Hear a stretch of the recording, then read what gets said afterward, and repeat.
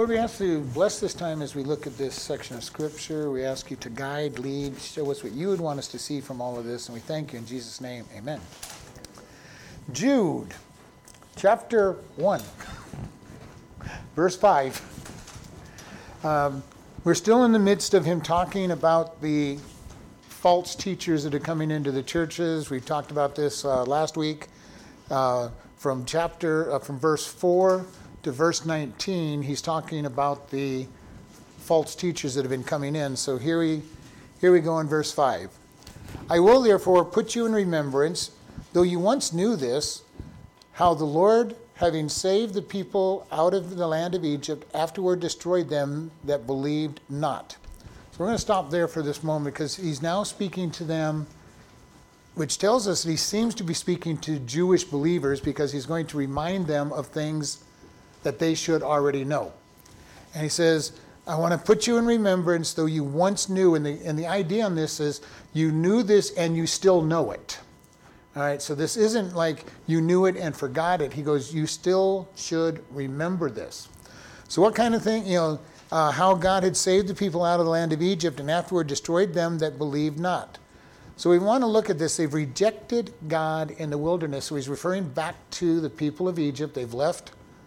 The children of Israel have left Egypt. And if you remember all the different things that happened to them, and I just highlighted a couple of them in my notes. The very first thing they did, they get to the Red Sea, and immediately they're complaining to Moses that, well, you let us out because there's not enough graves in Egypt. You let us out here so that we could die in the wilderness.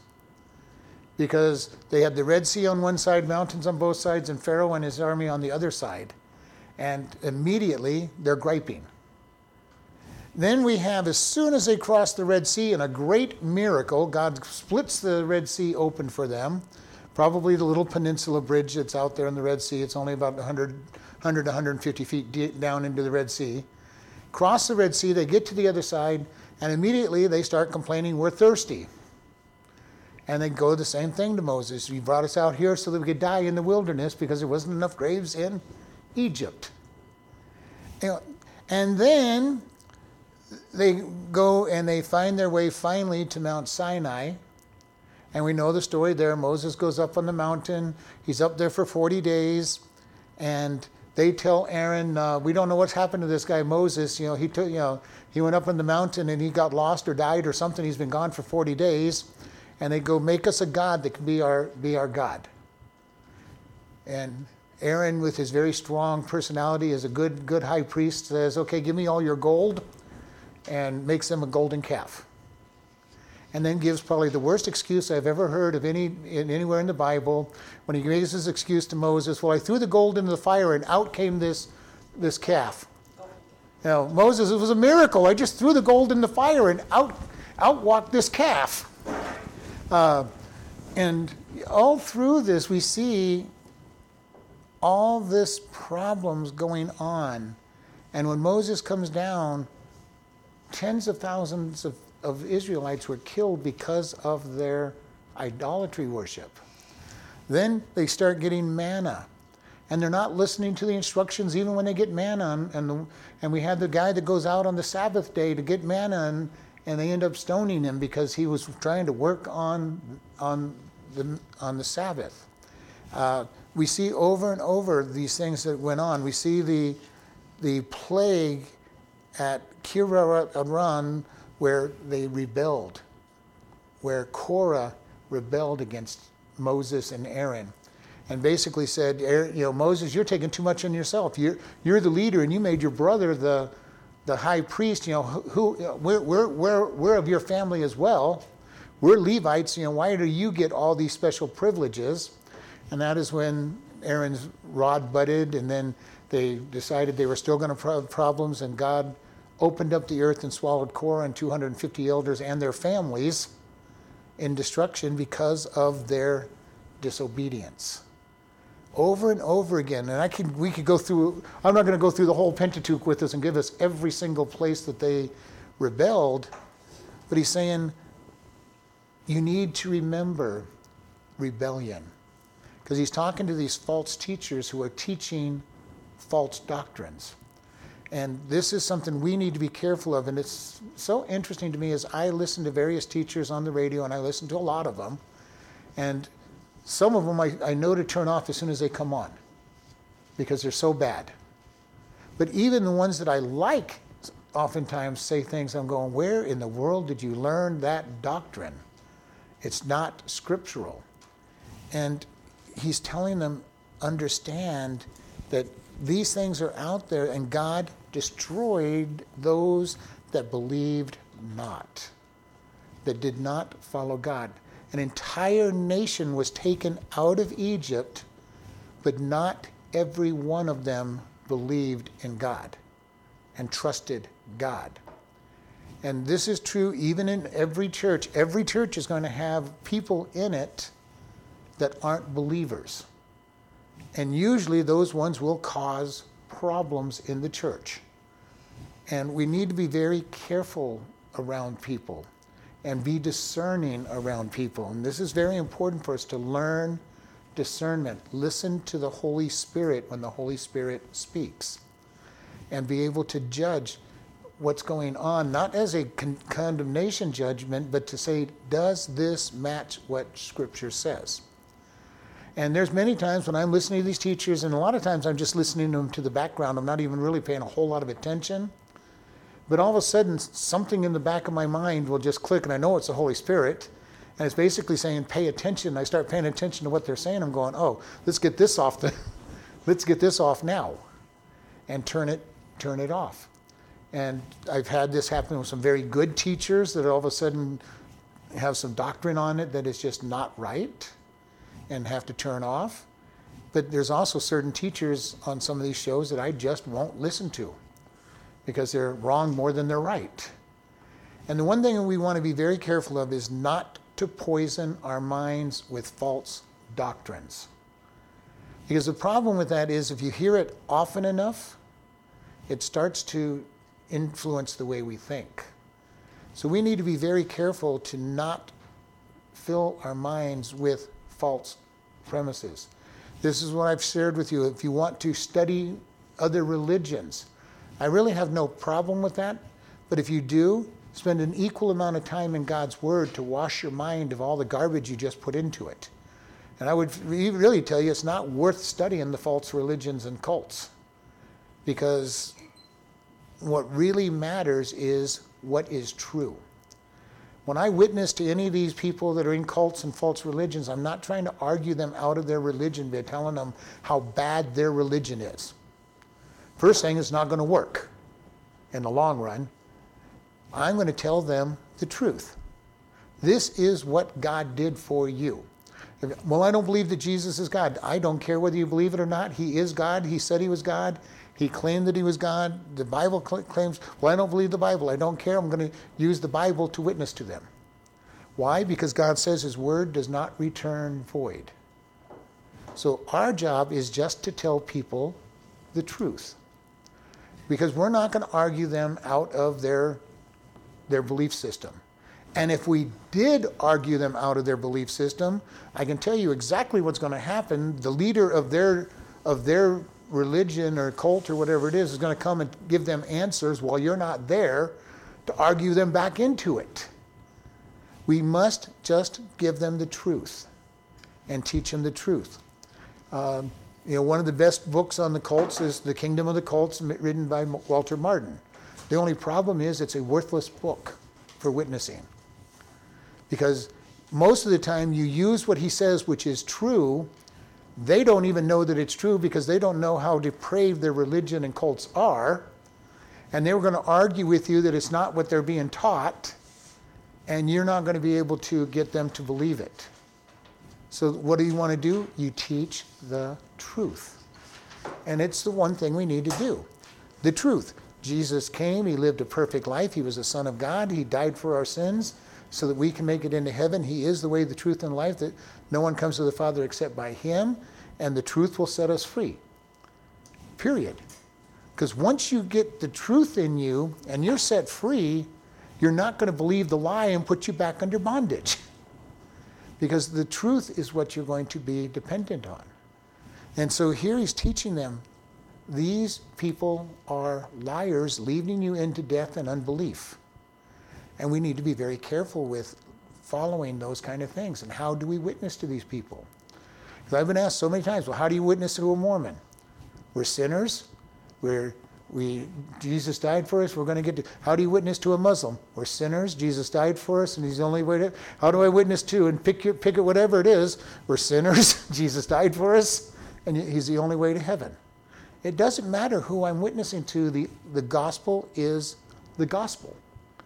And in my early days, believe me, I tried real hard. I used to know all those different things, and I still know a lot of it.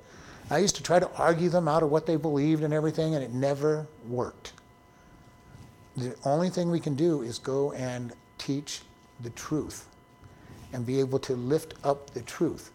This is why the Judaizers would have a hard time when they followed Paul everywhere, because he had taught the truth. He had liberated people. So when they came with his law and legalism, they were able to pick off some of it, but they did not pick off the whole church, because they were like, oh, we've been delivered from this. We know what it means to be set free. And this is what we have to understand. We've been talking a lot about grace. So much of the church of God does not understand grace and doesn't understand salvation. I was listening to this person coming home today when I took Lynn home and came back. They were talking about the rapture, surprisingly, and they were believing in a partial rapture. If you weren't good enough, you didn't get raptured. I'm going, you don't understand grace. You don't understand salvation in any way with that attitude. Now I'm not going to say everybody who claims to be a Christian is actually saved. They're not going in the rapture. But it's not our works that earn us the right to go in the rapture, just like it is not our works that earn us the right to get into heaven. It is the grace of God because of what Jesus did for us. And we've got to be able to understand that. And there are so many people who just won't accept that. For by grace are we saved through faith, not of works, lest any man should boast. And we like the idea that we're saved by grace, but then we try to think that we have to keep ourselves by works. And we're kept by grace as much as we're saved by grace. And this is very important for us to fully understand, because when we start putting works in there, we start judging one another. We start saying, well, I'm better than this person, and this person's better than me. And it's all by the mercy of God and his grace that we're even able to go to heaven. We're clothed in the righteousness of Christ, and God accepts us because of that. Now, there are rewards. Don't get me wrong. There are rewards. There are good things that happen to us by obedience, and there are bad things that happen to us by disobedience, but they're not heaven and hell issues. And so here he's talking about these people and saying, remember all of these things and how people were taken out and they were destroyed because of their unbelief. Jesus told the story of the wheat and the tares, and he goes, and they said the angels went out, should we just pull up the tares? And he goes, no, because if you pull up the tares, you might damage the wheat. And that's hard for us at times to look around to the church and wonder how many people are tares in the church, and God is leaving them there just so he doesn't tear up the wheat, the good as well. And you're going, God, you could do it. But he's doing things for us so that we can learn. Trials help us learn truth and show the trust we have in God. And, so many people will say, well, I don't want trials. It's not nice. It's not good. And the trials are what makes us stronger. And I've mentioned this before, but when they were first started putting biodomes in it, and they put big ones in there that they could plant trees, when the trees got to a certain size, they started splitting in two. And they got a botanist in there saying, what's going on with our trees? And then going, I'll tell you what's wrong with the trees. They have no wind and storms to make them strong. And apparently the wind and the storm tie up the fibers in them and help them get strong. And without the storms blowing them around, they did not get strong. And then when they got so big, they would be torn up. And it's quite a view, but God knows what we need. which is a little bit of storms in our life. And we probably go, God, I really don't want the storms. But God says, you need the storms. The storms do strengthen us. How many times have you gone through something that made you ready for the next big storm in your life? That if you really thought about it, you're going, well, if I hadn't gone through whatever it was in the past, this would have destroyed me. Or you look at some Christian who's been a Christian for a long time and you watch some of the stuff they go through and go, God, I'd never be able to go through that. And if you listen to God, he's probably going to say, well, when you're ready, you will be able to go through those things. Because everything we go through is hard to us at the time we're going through it. Doesn't matter what it is. First time I go through anything, it's hard. And God just intensifies it and says, okay, now we're going to give it a little harder and a little harder, but you're prepared for it. And this is where we're at as we go through this. And it proves our trust to us. Not to God. He already knows whether we trust, but it proves us. Because we'll come in saying, God, I really, really believe this. And so he sends a test on it to see, do we really believe it? And we fall flat on our face and go on, oh, I guess I didn't believe this as much as I thought I did. And that's all these tests are doing, is saying, do I really believe what I believe? Because it's easy to fool ourselves into believing that we believe something when there's no test. It's easy, and this is what I say. I really hope to say when I'm facing death as a martyr that, yes, I'm ready to take it, that I think I am. But you know what? I don't know until I actually face a firing squad, a guillotine, a sword, whatever it might be, that I am really ready to die for Christ. I think I am. I've said am, but I won't know until the day that I have to face it. And that's all of his testing for us. Do you believe? Up and down, up and down. You get it, and you get to start over. Go and start. Okay. And that's the problem we go. We get into the middle of a problem, and it's like, oh, I thought I really believed that you were, that all things work together for good, and then I struggle as soon as something bad happens to me. And go, oh, don't think so. Nope, this can't be good. Do I believe it or not? My complaint to God is, God, I don't know how this can be good, but you've promised it's good, so I'm going to hold on to it. But I have lots of other places where he comes along and says, well, do you really believe this? Do you really believe this? And he challenges us to say, is it what you're going to believe?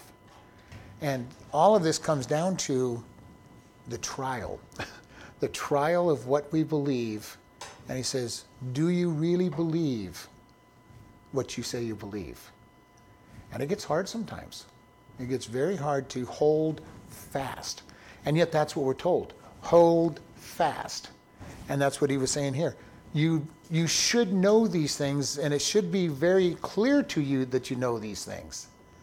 And the whole purpose of going through these stories is so that we can see the people who are successful walking through their hard times, the people who are unsuccessful walking through those hard times. Both of them we can learn lessons from and be able to see that we're just like them.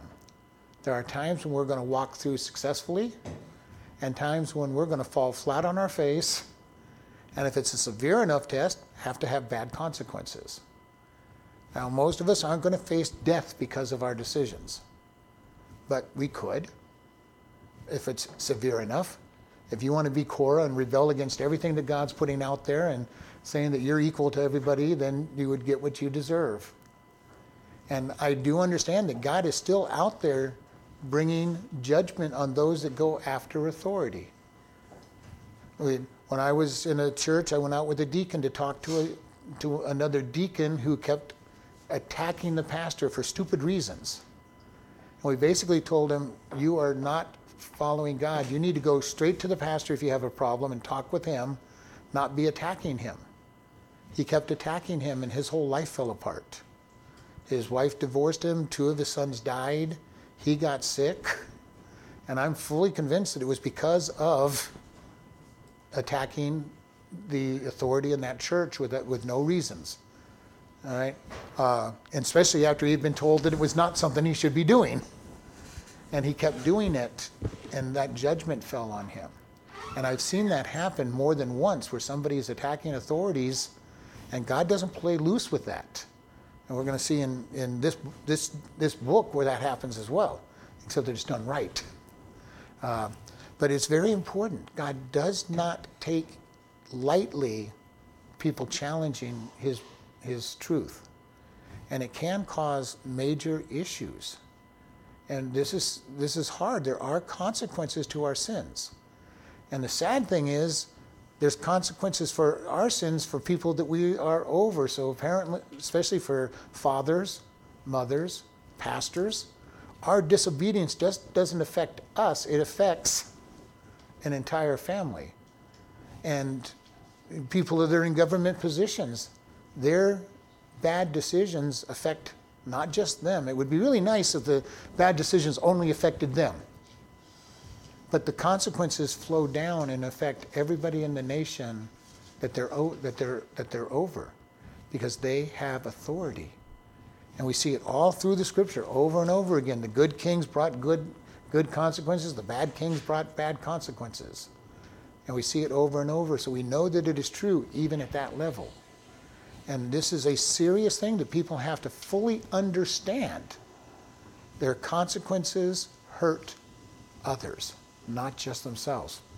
Because we always hear it when you go, well, I'm only hurting myself. Well, there is no such thing as hurting yourself. That is the mentality of people who commit suicide. The only one I'm hurting is myself. Well, and the person who finds your body and your family that's missing you and everybody else that is going to, well, I'm only helping them because my life is so miserable and I'm helping them. No, you're going to cause great pain to them. You know, and there's many sins that people go, well, I'm only hurting myself if I do them. And there is no such thing as hurting just yourself as we go through. All right, verse 6. We're probably going to stick on verse 6 for a little while. Verse 6 says, And the angels which kept not their first estate, but left their own habitation, he hath reserved in everlasting chains under darkness, unto judgment of the great day. So here we have a very controversial verse. There are two major opinions on this verse. So we're going to take a look at this, and it says, the angels that kept not their first estate. So the question is, what was the first estate of the angels that they kept not? Now, there is the school of thought that I'm in, that Satan led a rebellion in heaven, and they abandoned their first estate by a rebellion against God and trying to be like God. That is my opinion. The other one puts them in the place of Genesis 6. They had already fallen, and then they went out, and then they had sex with women and had children, had half-breed children. Out of that idea comes an entire line of thought, which we'll talk about in just a moment. But I'm going to stick with, let's take the second one first. Genesis 6, where it talks about the Nephilim, which were the mighty giants of the land, the evil ones of the land in Noah's time. There is this group that says that the angels, because it says the sons of God saw the daughters of Adam, and Nephilim were coming in. And if you look up the word Nephilim, it means great warriors, and anybody who is sinful could be a great warrior and willing to do anything that it takes to be a great warrior. The school of thought says that these angels came down, somehow had sex with women, and had half-breed children. I do not know how that happens because it's not scriptural, because in Genesis 1 it says everything reproduces after its own kind, and angels are not human. So, and Jesus said they don't even procreate, so it's, the whole thing doesn't make any sense. So some people will say, well, these fallen angels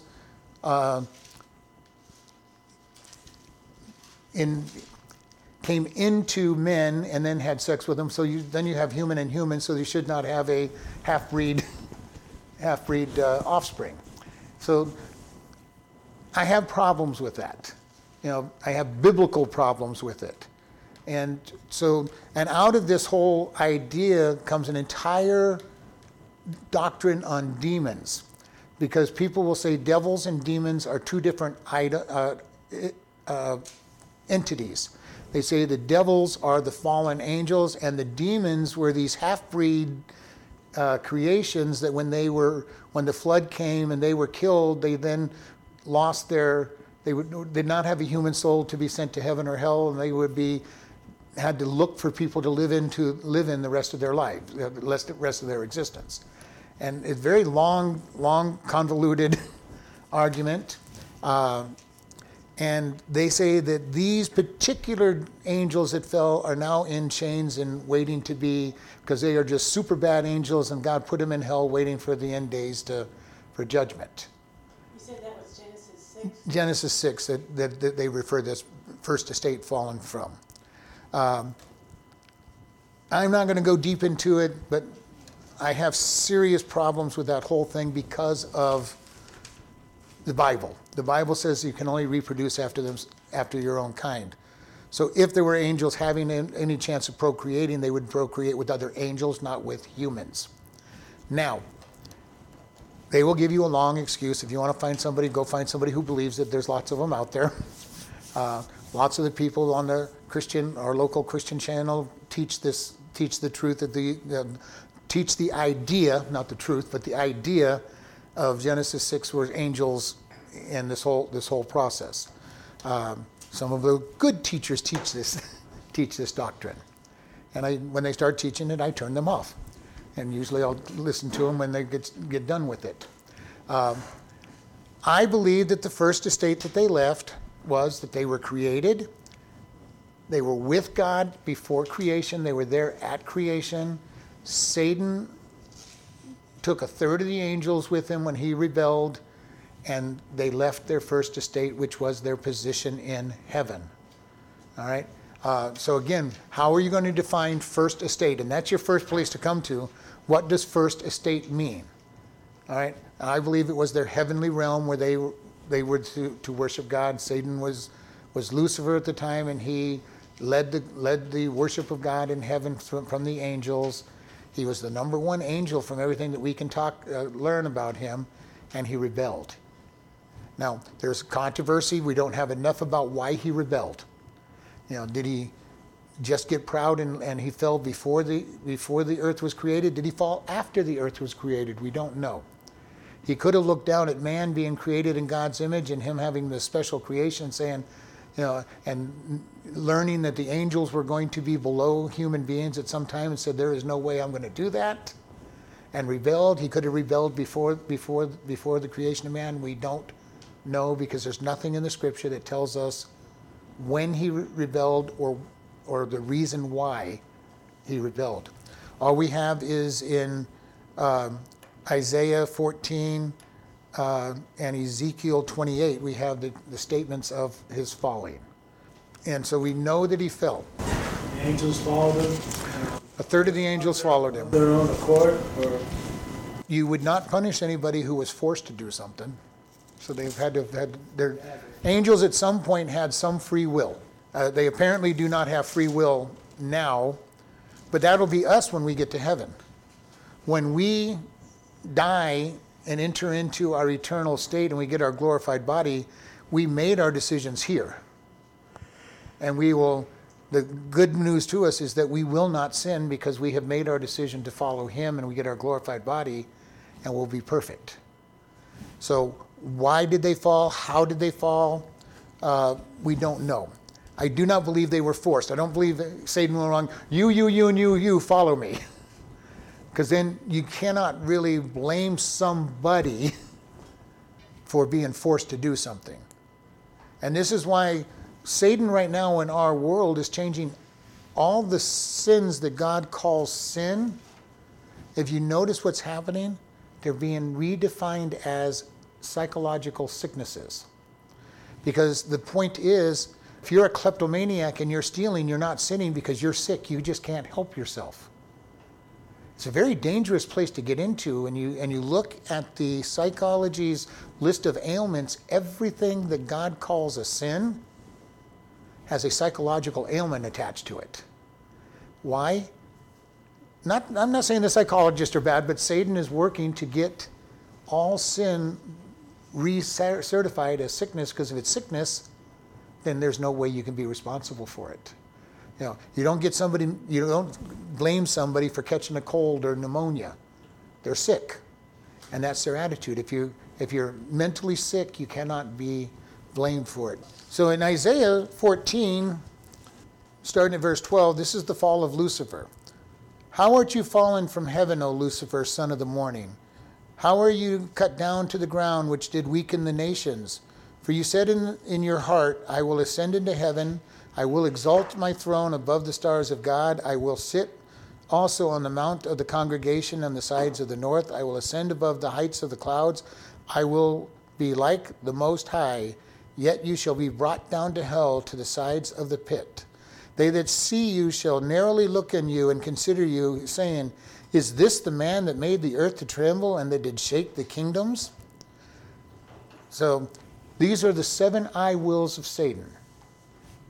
Note that he never said he was going to be greater than God. He will be like God. He was at least smart enough to know that he wasn't going to replace God. But he wanted to sit next to God on a throne on heaven.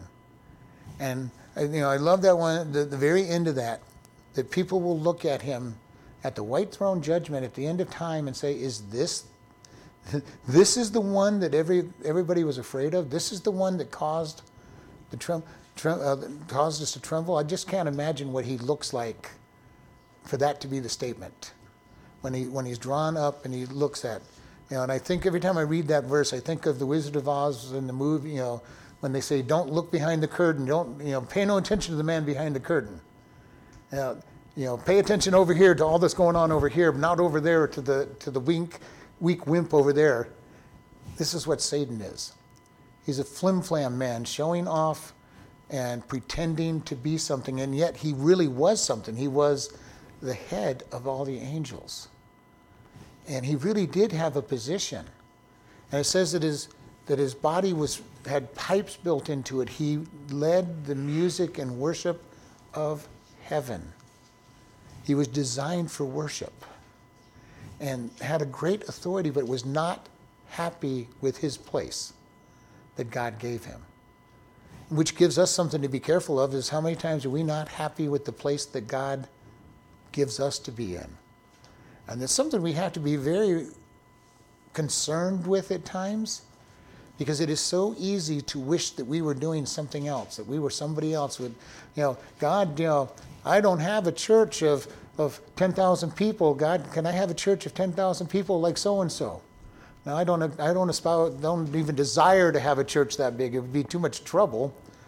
But sometimes it hits me like, God, it would really be nice to have more than 20 or 30 people.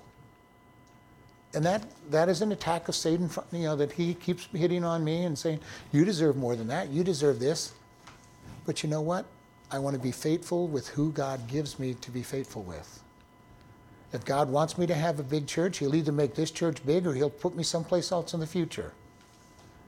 I don't know when I say that. Everybody here says, no, I don't want a big church. But, I want the church God wants us to have.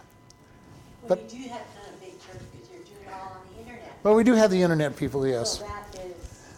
Yeah, we do have a larger group out there. So, but Satan's fall was just because of he's not wanting what he was given. And he says that I'm going to take more. And again, nowhere in there does it tell us when that happened. We know that he was already the attacker when he went after Adam and Eve in the garden. So sometime before that event happened, but the when we don't exactly know with great confidence on there. And then in Ezekiel 28, verse 12, it says, Son of man, take up a lamentation for the king of Tyre, and say unto him, Thus saith the Lord,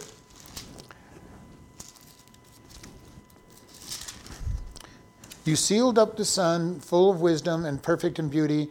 You had been in Eden, the garden of God.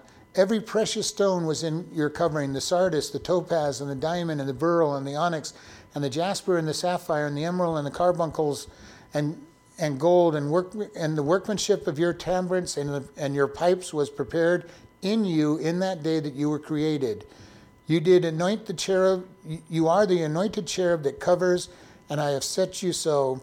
You have upon the mountain of God, You have walked up and down in the midst of the stones of fire. You were perfect in all your ways from the day that you were created till iniquity was found in your heart. This is a description of Lucifer. And then iniquity was found in his heart. He walked with God on the mountain of God. He was with him. He was in his presence. And yet rebelled against God. It's kind of funny when you talk to people, because people will go, well, if I was walking with Jesus, I would have been on his side. Well, a very small portion of the population was on his side. If I was walking with the Israelite people during the wilderness wandering, I would have been one of them that was ready to go in with Joshua. No, you would have been with the majority that was ready to rebel and attack. Because if we're not completely faithful now, we would not have been completely faithful then. And this is so much fun. I'll hear people every once in a while say, well, if I win the lottery, I'll start tithing. Are you tithing now? Nope. Then you won't be tithing from your lottery check. Don't tell us that you're going to tithe on a lottery check, because you'll have more money and you're not going to want to tithe then either. But it's so easy for people to say, if things were better, I would do what God wants me to do. What are they really saying when they say that? God's ways are not best. I know better. And when things get good, I'll do what God wants me to do. And what God says to them is, when you start doing what I tell you to do, then I can bless you because you're being faithful. And they won't be blessed when they're not faithful. Not by God anyway. And in the long run, they will never be blessed without being faithful. And this is what God keeps asking us to do. He says, be faithful.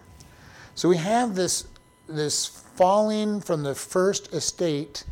They left their habitation, which was heaven, and they're reserved in the future for everlasting chains under darkness unto the judgment of that great day. What great day? The white throne judgment, when every knee will bow before God.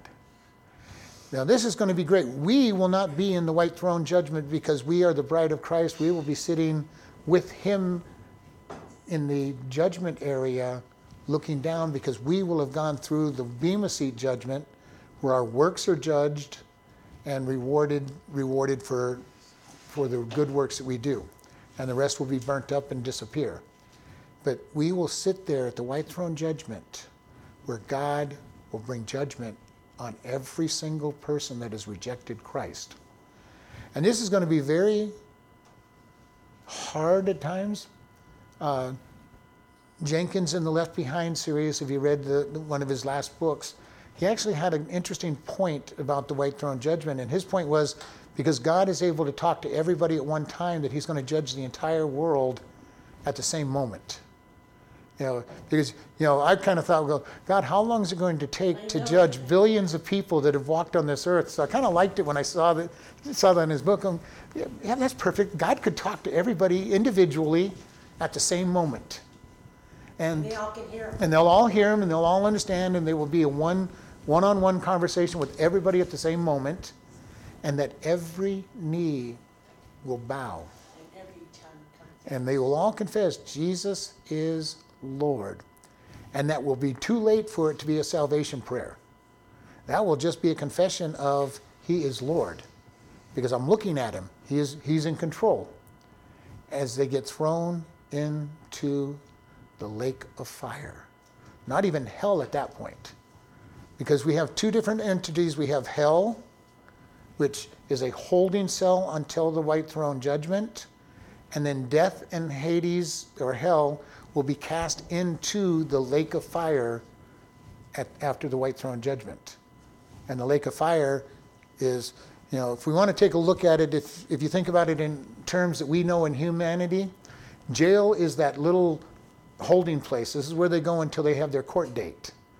After they're found guilty, they get sent to prison. So we can look at hell as being jail and the lake of fire being prison. Paul used the term for angels, principalities, first position, first ones, which is that word. So they did not keep their position of authority, because they had authority. Right. they had authority whenever they were created and still have authority. The angels still have authority, and so the demons, because of their, this gets us into a whole lot of authority. God does not take the position of authority away from somebody just because they're not doing it right. He puts them under greater judgment because they're not doing it right. So the angels and the fallen angels both have authority. Now we're told by Paul that they are our schoolmasters, and that when we come of age, in other words, we die and get heaven and get our glorified bodies, that whole relationship switches over. And there are many people, and I kind of think this might be what Satan was upset about. We're going to get to rule over these pieces of earth, and we're going to train them, and we're going to protect them, and then you're going to make them rulers over us, and got a little bit proud. We can see it. We can see exactly how it would happen. This was the way that the slaves were in the Roman Empire. Your children, as a master, would be put under a slave. The slave was a schoolmaster. His job or her job was to get them up in the morning, make sure that they ate their breakfast, took them to school, made sure they didn't get into trouble in school, brought them home, helped them with their homework, and then at a certain point of their age, all of a sudden everything flipped. That person that you had full control over for years was now master over them. And this is what's going to happen with the angels. They are schoolmasters. They're trying to keep us out of trouble, big trouble, and they're our protectors, trying to help us learn our lessons. And then at some point, when we end up with our glorified bodies, the relationship switches, and now we're master over them. And there are many that say that Satan got hold of that and said, no way, no how am I going to be part of that. Now, this is speculation, but I can picture that that's a big part of why he might have rebelled. And he could have just had pride in his, it's speculation, but I can picture that being the case. But, we even saw that in America, many of these plantation owners would put their children under the care of a slave to teach them and care for them, and then at a point everything would flip, when they became an adult. So this happens all the time in that slave-master relationship, raising their kids. And so the angels had a position and have a position that will all of a sudden flip in heaven, where we will now be in charge and they will be just plain servants. I never would have thought of that before, that we could be above the angels. I always thought the angels is God and we would be always be. Hebrews tells us very clearly that the angels will be in subjection to us. So God teaches that there's going to be a flip in the relationship. And so it's quite possible that Satan saw that. They left their first estate, they left their first positions. And what did Jesus tell us? That if you want to be the master, you need to be the servant. And I think that even when we're in heaven, it's not that we're going to take and abuse the angels because now we're in charge of them. We should be taking and caring for them and being honest. And one of the greatest things about leaders, good leaders, are they serve those that they're overseeing. They're not trying to abuse them. Now, there are times when I was a manager, most of the time I would convince people to do it. I could do the work as well as they could in most cases. And I wasn't trying to abuse them. There were times when it was busy that I said, now I'm in charge, so you go do this. You go do this. But most of the time I was saying, this needs to be done, would you take care of it? Now every once in a while somebody would say no, and I go, well, you really didn't know. I really wasn't asking you to do it. I'm just being nice, go do it. All right? But I had one person one time that really sassed me, and he goes, I've never seen you do anything like this. And one of my employees came in and go, don't even go there. He can do it better than we can. Go do what he told you to do.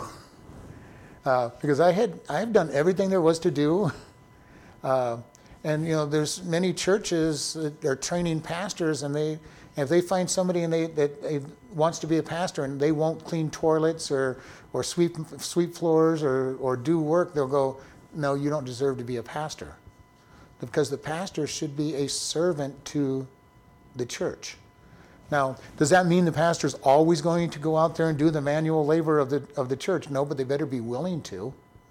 And believe me, I've done enough of the cleaning of the toilets around here and and the floors and everything. It's, whatever needs to be done, I'm going to take care of and make sure it gets done. And so this is where they're at, and they're going, these angels left their first estate and they're waiting for judgment. So the angels know that we're going to be over then. Yes. Well, they know the Bible better than we do.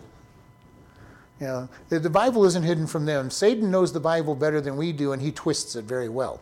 Because when he tempted Jesus, what did he do? He quoted Scripture to Jesus. Jump off this tower because the angels have charge over you. They won't let you hurt your toe. And Jesus said, you will not tempt the Lord your God. He gave back Scripture. Satan took a verse out of context and said this. And Satan knows the Scriptures, and this is what's hard sometimes is, if we're not knowing our Scriptures ourselves, we can get twisted around real easy by somebody taking Scripture out of context and saying, well, it says right here. And we need to be very careful about that, because it is easy to take things, it's been said that if you want to, that you can make the Bible say whatever you want it to say, and it really can. If you take things out of context, it can say what you want. I've told the joke before, and I don't tell jokes very well, but this one's a good one. It goes, man points down into the Bible and says, Judas went and hung himself. He goes, well, that can't be my verse for today. And then it goes and picks another one and goes, what you do quickly. He goes, well, that can't be my verse. And then he points to another one and he goes, and what you do not delay. Those are all verses, but none of them was to go hang yourself. But you can make the Bible say pretty much what you want it to say if you take things out of context and just apply it. And it's weird that he said, because I understand, if Satan knows the Bible inside out, then he knows us how it's going to end. Why doesn't he believe that? Because he is in rebellion to God and wants to get the victory. He thinks somehow that he can beat God. This has been his whole plan.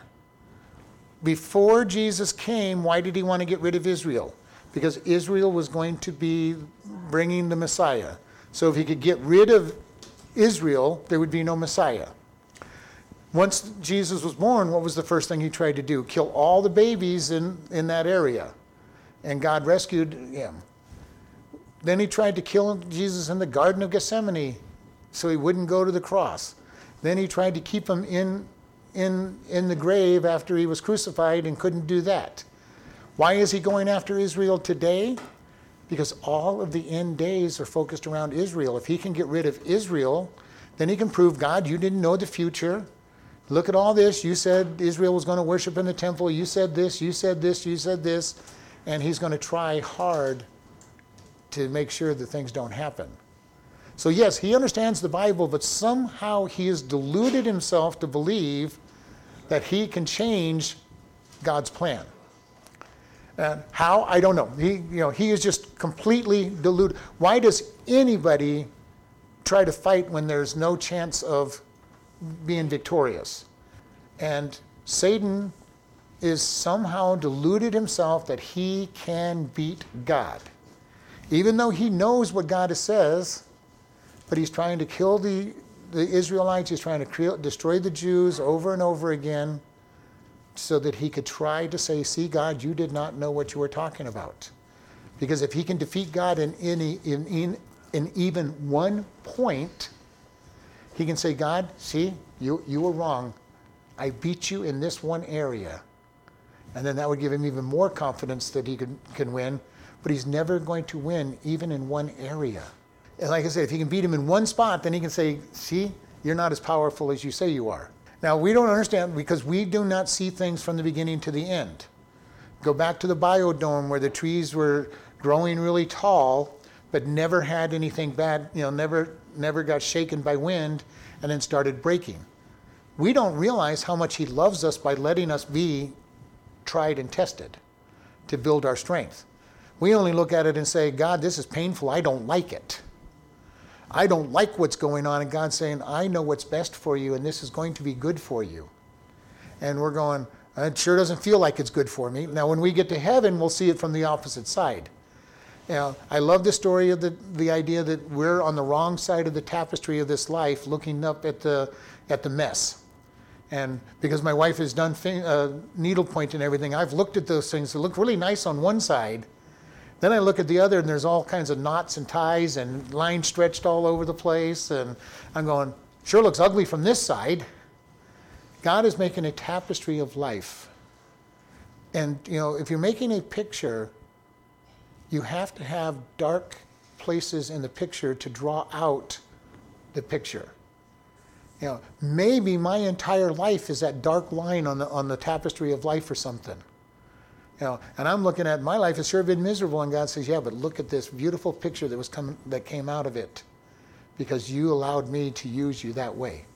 Now, none of us have a life that's totally miserable, but you understand what I'm saying. Even if I had a totally miserable life and nothing went right in my entire life, but I followed God and I was faithful, he's going to say, see, your line right here made this area of the picture stand out. Now, I don't think he's ever going to give anybody an all bad life. Don't get me wrong, but you understand what I'm saying. Even if it was, there's a reason for it. And it's hard sometimes for us to understand that. It's hard to accept it out there. There's things he does, and then there's things we do. But there's going to be consequences, and there's going to be things he allows to happen, or allows the test. We're still responsible for what our response is to that test. There's consequences because of what he does too, right? Consequences for our choice of what he allowed to come our way.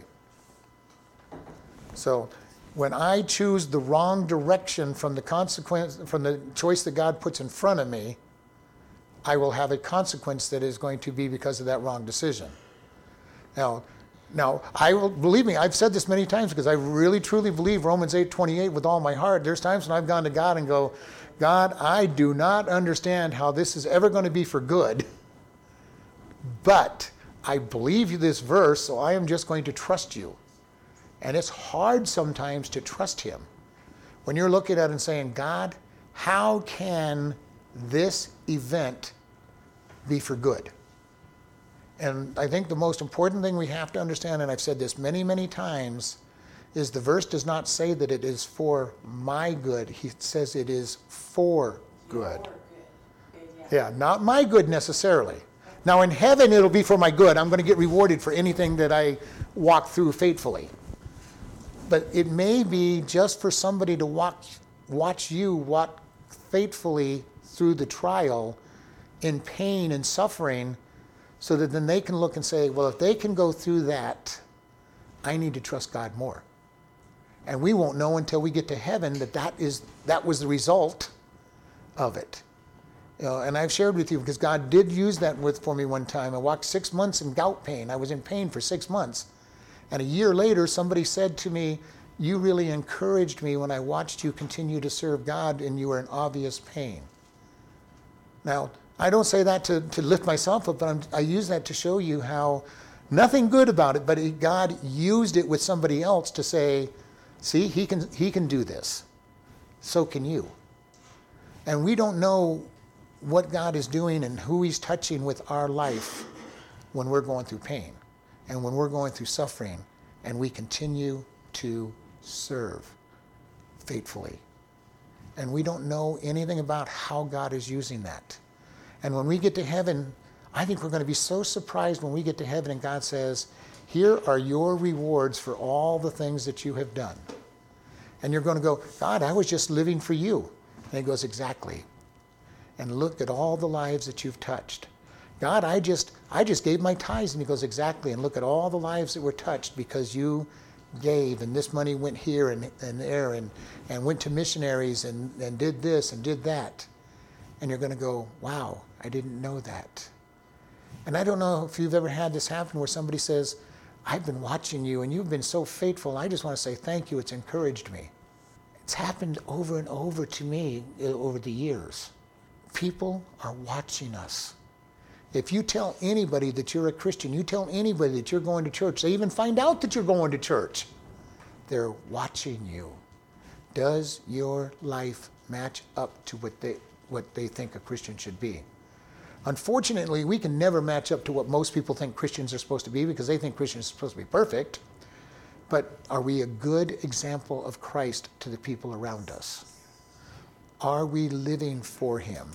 And this is going to be very important for us to understand as we go forward with God. What are people seeing?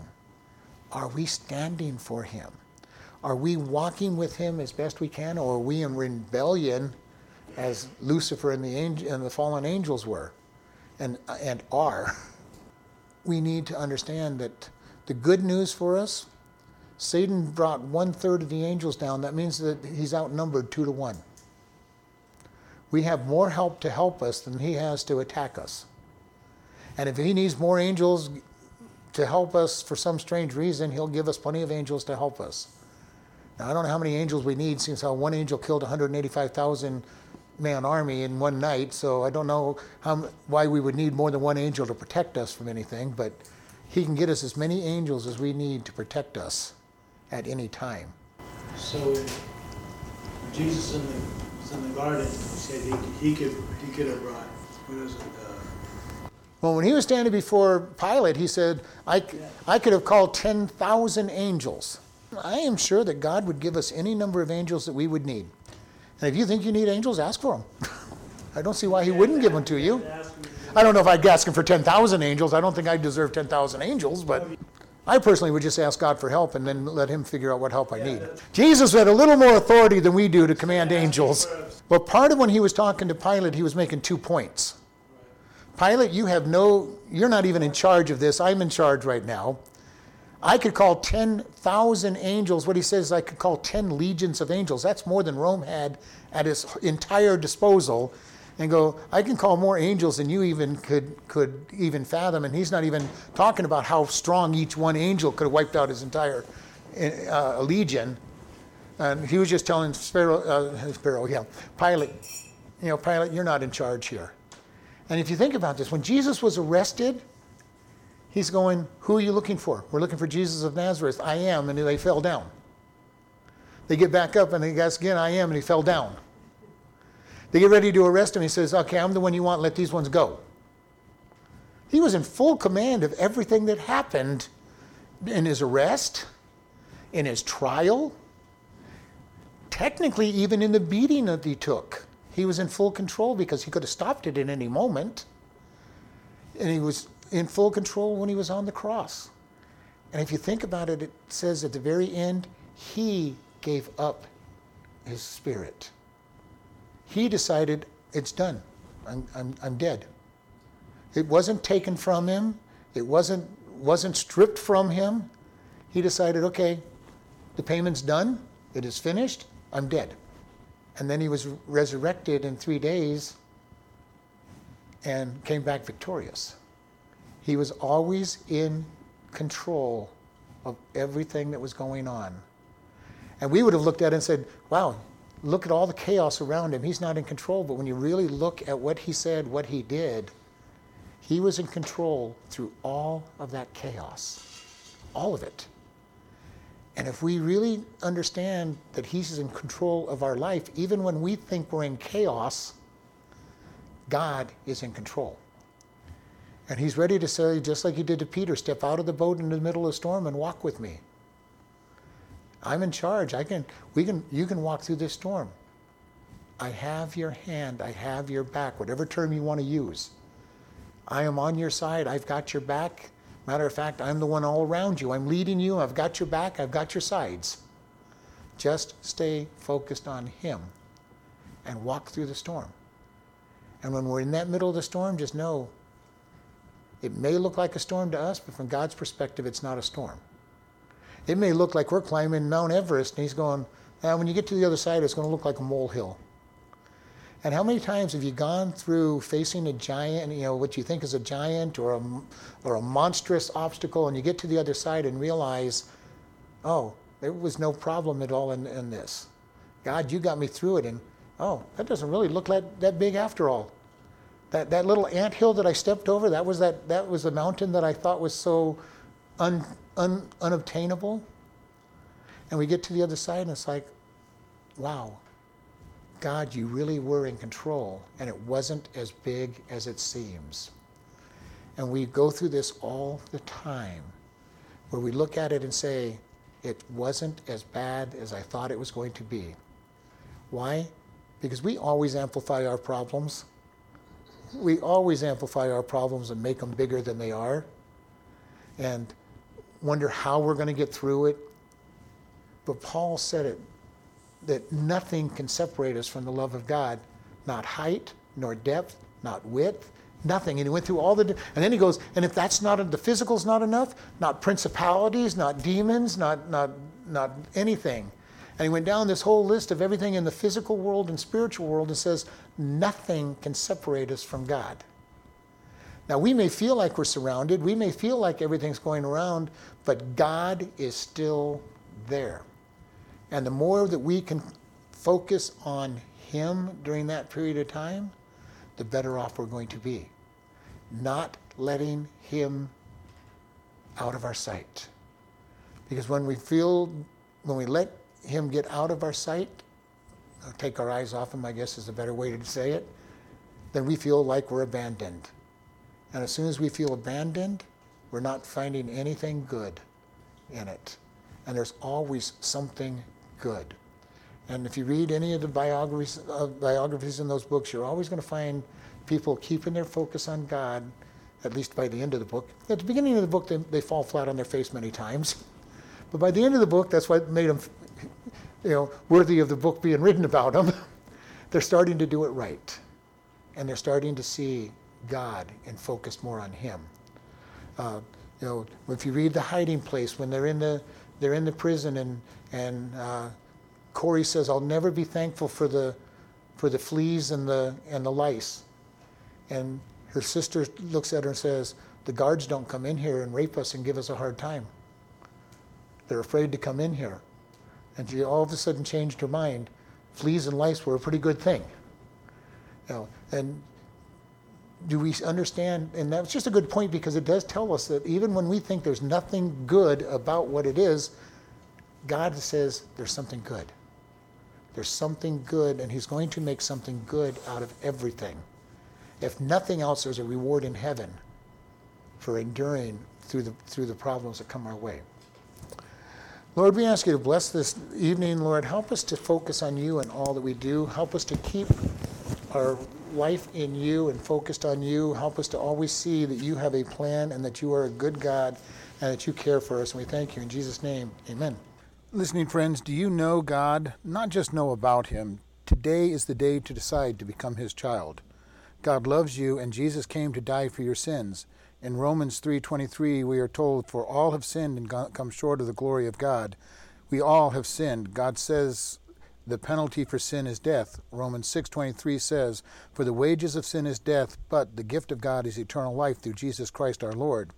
We sin and deserve death and hell. However, Romans 5:8 says, but God commended his love toward us, that while we were yet sinners, Christ died for us. God loves you so much, he died for us so that we can be forgiven and have eternal life. How do we do this? Romans 10:9-8 says that if you shall confess with your mouth the Lord Jesus and believe in your heart that God has raised him from the dead, you shall be saved. For with the heart man believes unto righteousness, and with the mouth confession is made unto salvation. Today is that day for you to come to God and truly know him. Do you know him? Do you want to know him? Pray in your own words like this. God, I know that I am a sinner and deserve punishment. I believe that Jesus died to pay my sins. Forgive me and help me to turn from my sins and to live for you. If you have asked this of God and truly believe you are God's child and part of his family, we encourage you to do these things. First, tell somebody that you are saved. Second, start reading the Bible each day. We recommend starting with Ephesians and then the Gospel of John. Find a good Bible teaching church. If this is your day of salvation, you can contact us and we will send you a booklet to get started on your new life, and are available to help you with any questions you have about the Bible. You can contact us by email at office@chloridebaptistchurch.com or by mail at Chloride Baptist Church, P.O. Box 65, Chloride, Arizona 86431.